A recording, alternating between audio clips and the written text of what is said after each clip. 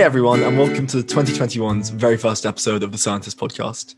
Today I'm joined by a serious all-rounder.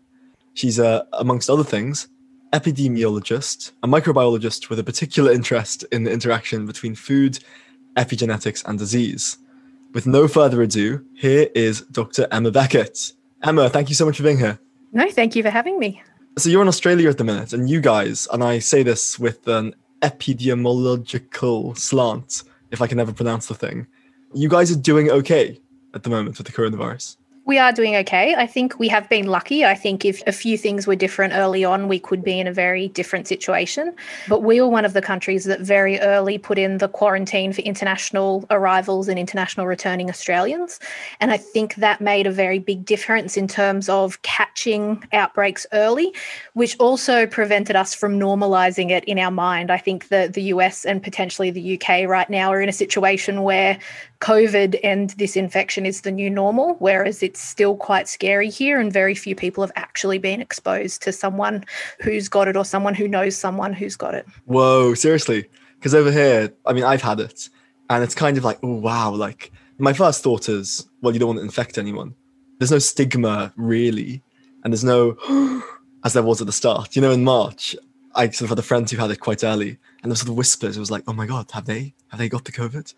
It's interesting. In epidemiology, and I promise I'll at some point learn how to pronounce it, is the role of fear important when it comes to spreading patterns? I mean, I would teach you how to say it, but then I'd teach you in an Australian accent, and that's probably not going to serve you well. But yeah, fear does play a role, and compliance plays a role as well. So there's been a lot of debate here about at what point do you make mask wearing compulsory?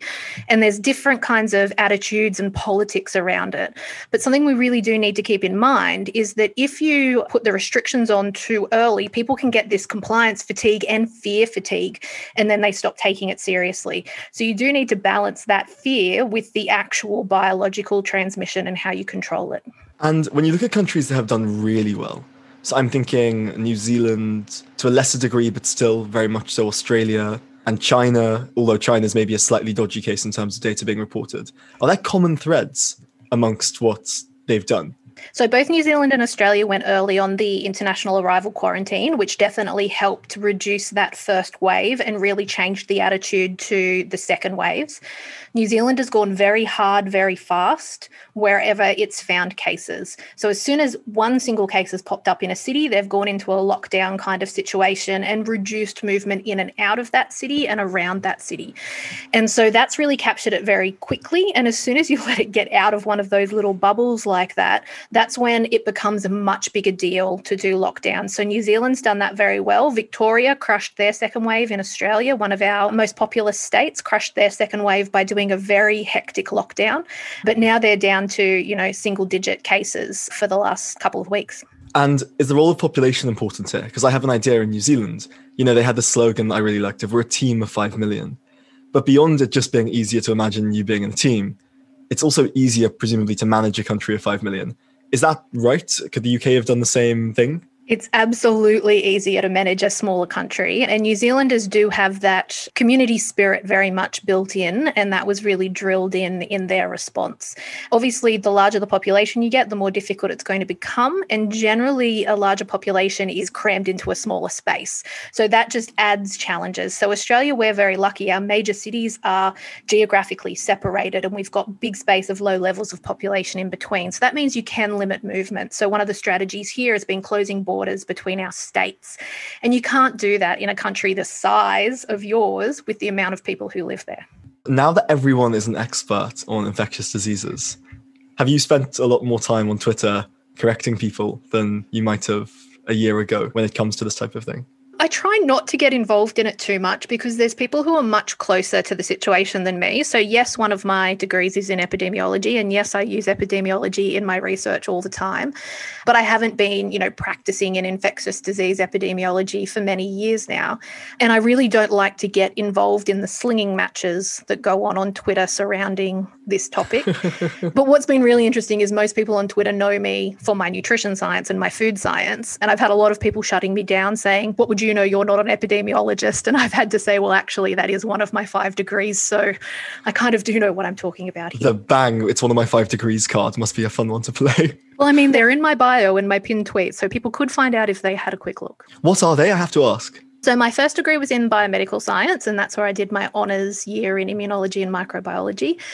Then I did a graduate diploma in clinical epidemiology, majoring in molecular epidemiology.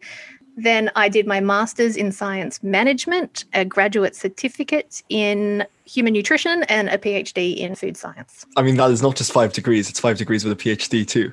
That's 2 degrees, right? I mean, I'm a bit of a nerd. I like learning. Yeah, I think the 5 degrees and the liking learning checks out. I want to ask about the food science, to leave coronavirus aside. So you've written that we all eat food and we all eat genes and we all have a microbiome. But it's a matter of figuring out how our different unique combinations interact to mean that some of us stay healthy while others become unwell. Is the idea that eating certain foods can interact with my epigenetics, say, to make me ill, but yours and you'll be just fine? Yeah, basically. So often we focus in nutrition science and food science on the middle part of the standard curve and what happens to most people or what happens to the average person. But we know that there's some people who can do the right thing when we give them an intervention or we give them the population recommendations. They can do the right thing and still end up with the condition or the disease or the biomarker that we're interested in. So I'm really interested in those people, why they don't respond in the same way and how we can approach their situations differently so that we can level the playing field for everyone and everyone can have a good chance at being able to eat the diet that suits their body and gives them the best chance at a good outcome. Because otherwise what you're doing is you're giving the middle of the bell curve recommendation to someone on one end of the bell curve and therefore it doesn't work. Yeah, so our general recommendations are all quite generous so that we capture a large part of that bell curve. But yes, it is around the center of the bell curve and there's people at either end who will need more or need less or have different chances of getting diseases that are associated with those factors. Very cool. So just to back up for a second, let's just chat about epigenetics in a non-diet context to start. I've got a vague idea that epigenetics refers to like changing genetics over the course of your lifetime. What is it actually? So epigenetics means above the genome. The epi is for above. And basically what happens with epigenetics is you get changes to the DNA that are kind of on top of the DNA that changes the way the genes get read, expressed, used, switch on and off in the body. So your DNA stays the same. It's not like getting a mutation and your genes are changing, but the way the cellular machinery can access them to make them into proteins and the functional things in our body, that changes based on what's been added to them. Okay, so this was crazy for me to read. Can you tell everyone how you got into epigenetics? Well, I'm interested in epigenetics because I'm a twin. I'm an identical twin. So I have my own molecular clone walking around. We have the same DNA, but we're clearly different people. And I also have 9 brothers and sisters. So I was very interested in genetics and the differences that occur in people because of genetics really before I even knew what it meant, because I'd seen these differences in my brothers and sisters and me and my twin sister. And, you know, really, I just want to race her to the best old age. That sentence got crazier and crazier the longer it went. I tend to do that. Are you one of 10? Yes. So your combined siblings and degrees number is 15 at a ratio of 1 to 2. Yes. I mean, that's your Twitter bio. That's unbelievable. Okay, so you have an identical twin and you was like, hang on, one of the big variables that's changing here is our epigenetics. So therefore, maybe diet has something to do with it? Was that kind of the trajectory? Yeah, well, I thought about diet specifically because I had been a vegetarian for most of my adult life. So I became a vegetarian when I was 14, 15, and my twin sister didn't. And then, you know, different things happened to us as we got older. I had a tumor and had to have half of my thyroid taken out. She didn't. I thought about how those things interacted. And I was working in immunology and microbiology because that is the sexiest of the biomedical science fields. And I really switched to nutrition when I realized that that is how you reach the most people. And I went down the epigenetics path because I'd really been thinking for a long time, even before I knew what the words were, those differences in me and my twin sister. When I first read about nutritional epigenetics, I was like, I had this idea, but I didn't know what any of these words were or how to explain it or describe it to anyone. So now I'm doing what I was really thinking about all along. Yeah, so finally there was a language to it. Absolutely. It's like when you read a book and an idea that you've thought a little bit about, but you've never seen articulated comes out and you're like, yes, that's exactly the thing. And that's one of the really exciting parts about science. And then figuring out how you can use that to do good things and help people makes it even more amazing. So in practical terms, where does the field, or the interaction rather, between nutrition and epigenetics lead? Does it lead to kind of people who aren't in the middle of the bell curve having better life outcomes? What's the end game, if that's not terribly reductionist?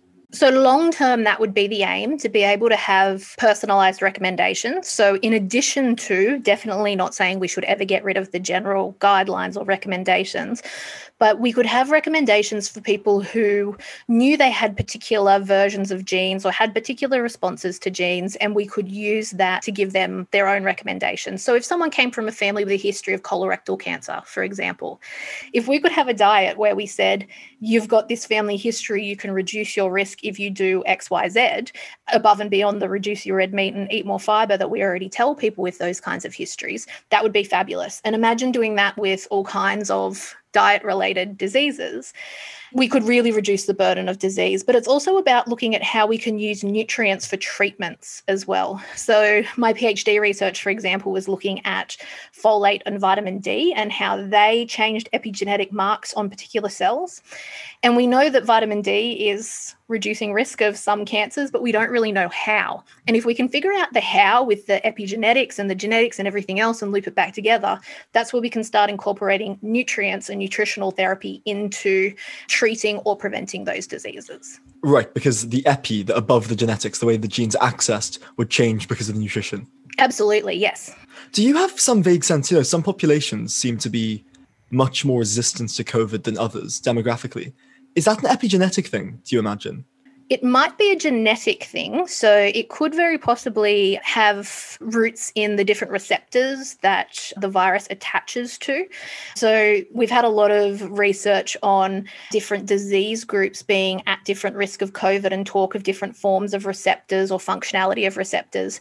And with everything, whether it's immune receptors, immunotypes, metabolism genes, we see different patterns in those across populations because they've come at different frequencies in different populations based on a natural selection throughout history. We can't always put our finger on what those differences are, but we definitely do often see differences between populations. And I've seen some studies that I'm not sure how they're going to stack up in the long term on things like blood type and risk of COVID, and whether that's got something to do with the way these receptors are interacting is the real question. To kind of tie in the COVID and the epigenetics, obviously, COVID affects some people tragically and drastically, and other people are asymptomatic. And you can explain some proportion of that with the main risk factors, age, weight, etc. But is there something genetic happening, or epigenetic as an alternative, that might explain the difference? This is going to sound really awful, but I really look forward to that being unraveled. So we know that there's these people who not just get the worst form of COVID and the disease itself, but they get this long COVID. And even after the actual respiratory illness is gone, they're still getting these circulatory symptoms. So figuring out what's going on there is probably going to involve epigenetics, because epigenetics are part of switching the different DNA on and off. So if we're seeing different populations of immune cells, there'll be different epigenetic patterns on those immune cells that'll be dictating how they behave. And all of that's definitely going to come together. There's no way epigenetics won't be involved. The question is really, can we figure it out in time for it to be useful and help the people who are suffering from this long COVID? Because obviously as vaccines increasingly get rolled out, we're hoping that COVID becomes something that affects a smaller and smaller percentage of people. Would having a vaccine or some level of immune response fight against long COVID? Right, so at the minute in the UK, the first jab is being given out. Now, the first jab doesn't give you total immunity, but it gives you good immunity. Is there any suggestion that something that's more severe, like long COVID, to the degree that it is more severe rather than just a totally different thing altogether, you'd have immunity to after a jab? I don't know. That is a very good question. And I guess with the rapid way in which these vaccines have been developed, we probably haven't had a chance to look at that yet. So I guess the ultimate aim is reduce risk of infection, and whether that has a knock-on effect to the rates of long COVID or whether it has an effect on people who have already experienced the long COVID, I think that probably remains to be seen. The research you produce is only as good as the way you communicate it. Scientist Studio is an exciting science communication company that brings your research to life through a variety of services. From as little as £59, a summary of your work can be narrated, illustrated, and animated, leaving you with an engaging video to share with the world. If that wasn't enough, as a podcast listener, you can get 10% off any Scientist Studio service using the code PODCAST when you order. Simply head to our website or find us on Twitter to get started. Can you just contextualize for everyone who doesn't necessarily have a sense of like how long a vaccine tends to take to produce, just how quick we've gone here? So to go from start of pandemic to rolling out a vaccine in a year, essentially, is quite phenomenal. Think about something like HIV. We still don't have a vaccine for it, and we've been working on that for a very long time. So it is quite impressive. But I think what people need to remember in the background is that coronaviruses themselves have been around for a very long time. And so people have been working on vaccines for other coronaviruses for quite a long time and probably just haven't had the impetus for the governments to give them the funding to get those over the line. The whole body of research around the molecular tools and machinery that go into making these vaccines have been developed for other diseases over this time.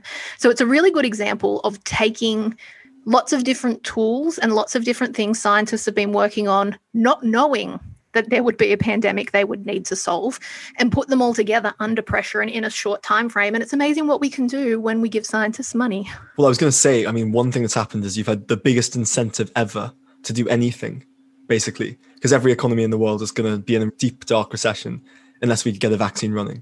I have to ask you about epidemiology, given that you have a degree in it. Before a global pandemic strikes, what's the appeal of it as a degree? Because now it's unbelievably cool, and now I kind of see the appeal. But when we haven't had a pandemic, at least of this scale, since 1919 or whatever it is it just that the science is really juicy? What's the kick? Well, I guess everyone has become interested in epidemiology with the pandemic, and everyone knows what the word means now, more or less, because of the pandemic. But we're not just interested in large-scale infections in epidemiology. Epidemiology is really about studying diseases in populations. So it's all about looking at risk factors, and it's about looking at how diseases move, infectious diseases move, or how non-infectious diseases appear in different populations. So it's all about disease patterns in populations rather than disease in an individual. So I never wanted to be a medical doctor because I was terrified that if I worked on a single person and got it wrong, I would, kill them or affect their life adversely. But working in populations and seeing what the risk factors are or where things are occurring, how they're occurring, is part of helping lots of people where I don't actually have the risk of damaging any one of them individually. No, right, exactly. That's the thing about public health, right? In some ways, the potential to do good is on a greater scale without the individual looking at someone and thinking, I've not done brilliantly there, risk. Which sounds very selfish, but definitely was my motivation. No, I think psychologically that is an immensely sensible motivation. I have to mention it. You won the visiting fellowship at the National Institute of Health in America. How was all of that for you? Oh gosh, that blew my mind. I 100% applied for that visiting fellowship for the experience of doing an application. So to apply, you need to have an agreed project with an agreed supervisor at a National Institutes of Health laboratory. And I thought I need to get out of my comfort zone. So I'm going to make that phone call, send that email and ask people. And I thought that's the experience I was getting doing the application. And then I got it and I thought, oh gosh, I'm going to actually have to move to America for a few months now. I hadn't mentally prepared myself for that.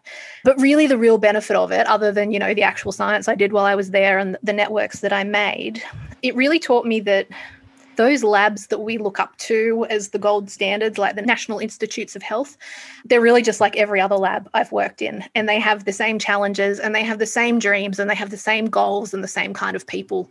So it really taught me that science is the same wherever you go. And that to me was quite motivating in moving forward with my own career. That is a liberating thing. It's just that they've got a shiny badge. I know you say it's the same everywhere in terms of the science, but was science culturally different in Australia versus the States?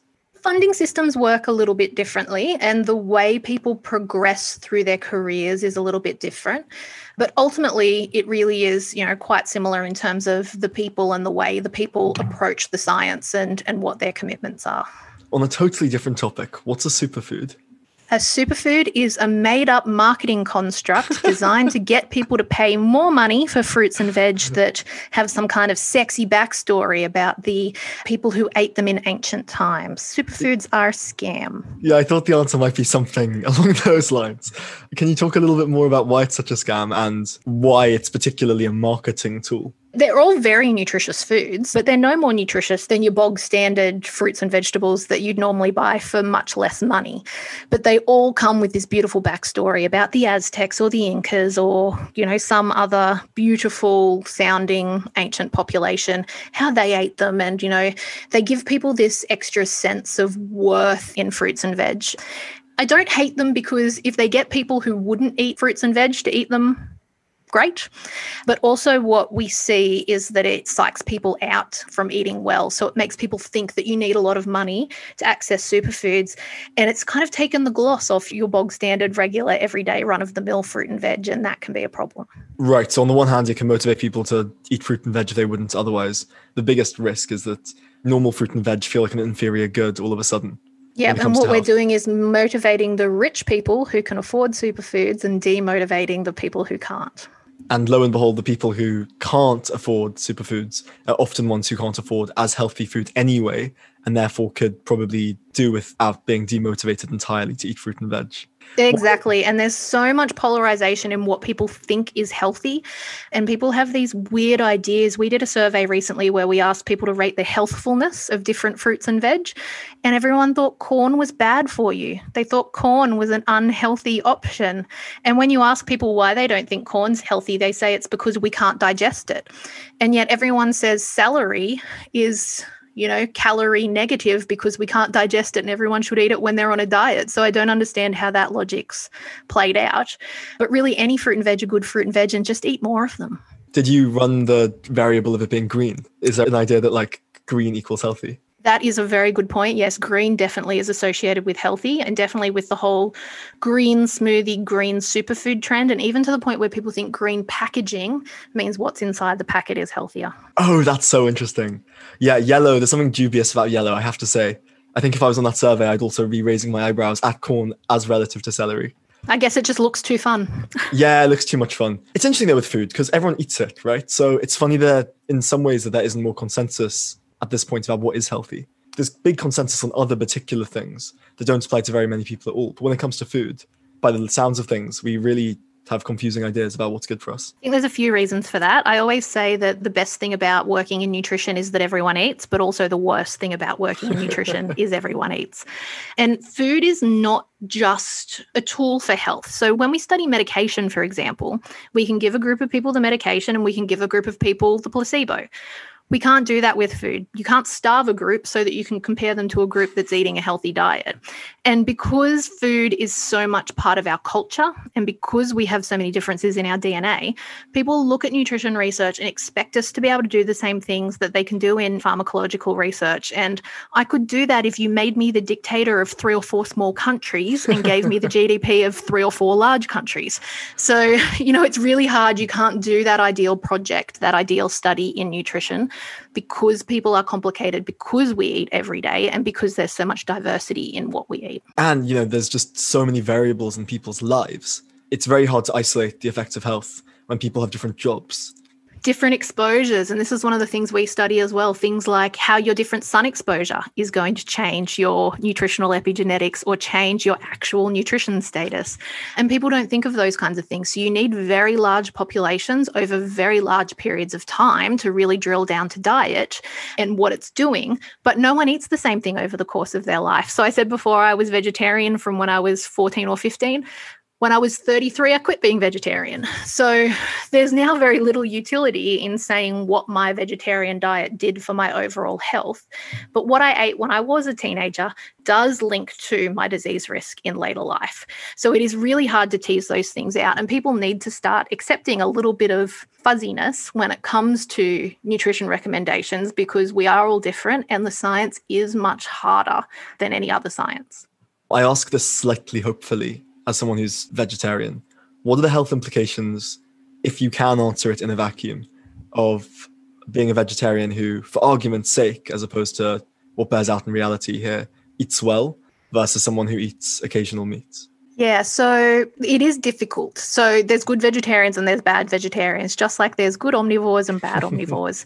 And, you could be completely vegan. You could eat a completely plant-based diet that only consisted of potato chips and French fries and crisps and, I know the one. Processed foods. So really it comes down to the overall quality of the diet. What the benefit of vegetarianism does is it makes it easier to get those vegetables in. But really there's very limited evidence that there is any benefit of going fully vegetarian or fully vegan above and beyond eating meat in a moderate way. So if you follow the recommendations and eat meat in moderation, eat a variety of meat, eat fish, eat your white meat as well as your red meat. Only eat it in the portion sizes that are recommended. If you do that, there's no real added benefit to cutting out meat entirely. The biggest problem is most of us who eat meat eat too much of it, and we eat the same ones over and over again and get too much fat from it. Okay, that's really interesting, because if you look at the evolution, and jump in if I stray here, the evolutionary history of meat, us eating meat, is that we'd occasionally find it, or semi-occasionally find it, and it was a treat. It was nice. I grew up, my parents are from Cape Town, so I grew up eating steak for breakfast every morning. And I'm sure that doesn't even resemble, and not to fetishise the cavemen superfoods thing, but I'm sure that doesn't resemble anything that happened pre, 2,000 years ago. And therefore it's unhealthy. Is that the right line of thought? The problem with bringing evolution into dietary practice is that when these evolutionary pressures occurred, we didn't live long lives. So evolution and, this natural selection of passing on the particular genes all centered around reproduction. And we weren't living past that peak, 35, 40 reproductive age. So what would have been good for someone then is not going to be what's good for us now if we're aiming to live to 70 or 80 or 90. So that's the first complication. And then the second complication is we have evolved in a very different food environment. So we used to have, as you said, this kind of feast and famine. We'd eat a lot of something, we'd eat nothing. And that's really a problem now when we have the adaptations for that, but we're living in an environment where food is plentiful and we can access it whenever we like. And it's a nasty trick that our bodies play on us because of evolution, that those high energy foods, the ones that have all those calories and kilojoules in them, they're the tastiest because evolution wanted to encourage us to eat more of those high energy foods, and the vegetables and the fruits that are good for us aren't as tasty because those plants didn't want us to eat them. So they evolved to have these compounds to deter us from eating them. So that's a really nasty trick of evolution that we all really need to fight against every day when making our dietary choices. That's so interesting. Just on that natural selection point and the fact that we only lived until 30 odd, is the idea here that actually whatever the selection pressures were at the time might have been brilliant for getting us to the threshold of 40 so we could reproduce. But who knows what they would do to us age 50? They might be crippling us physiologically past that point. Evolution doesn't care about old people. Evolution cares about reproductive age people and getting to that point and getting to that point successfully. Oh my God, they're like the mainstream media.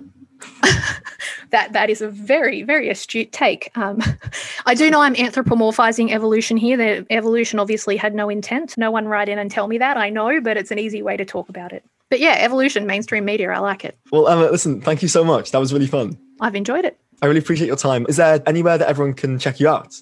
I'm all over the internet. I really love Twitter. I'm at Synapse101 on Twitter. I really like the conversations that you can get going on what you can learn from other people on Twitter. So if you're on that platform, find me there. I'm on Instagram _Emmy101 and Dr. Emma Beckett on Facebook. I unfortunately grew all these platforms very organically and did not think of making all my handles the same. Sorry. Well, with that apology, very, very unnecessary. Thank you so much for being here, and everyone, thank you for listening. It's really cool to be back. I know it's only been 2 weeks off, but we enjoy doing these things. All right, I'll see you next week.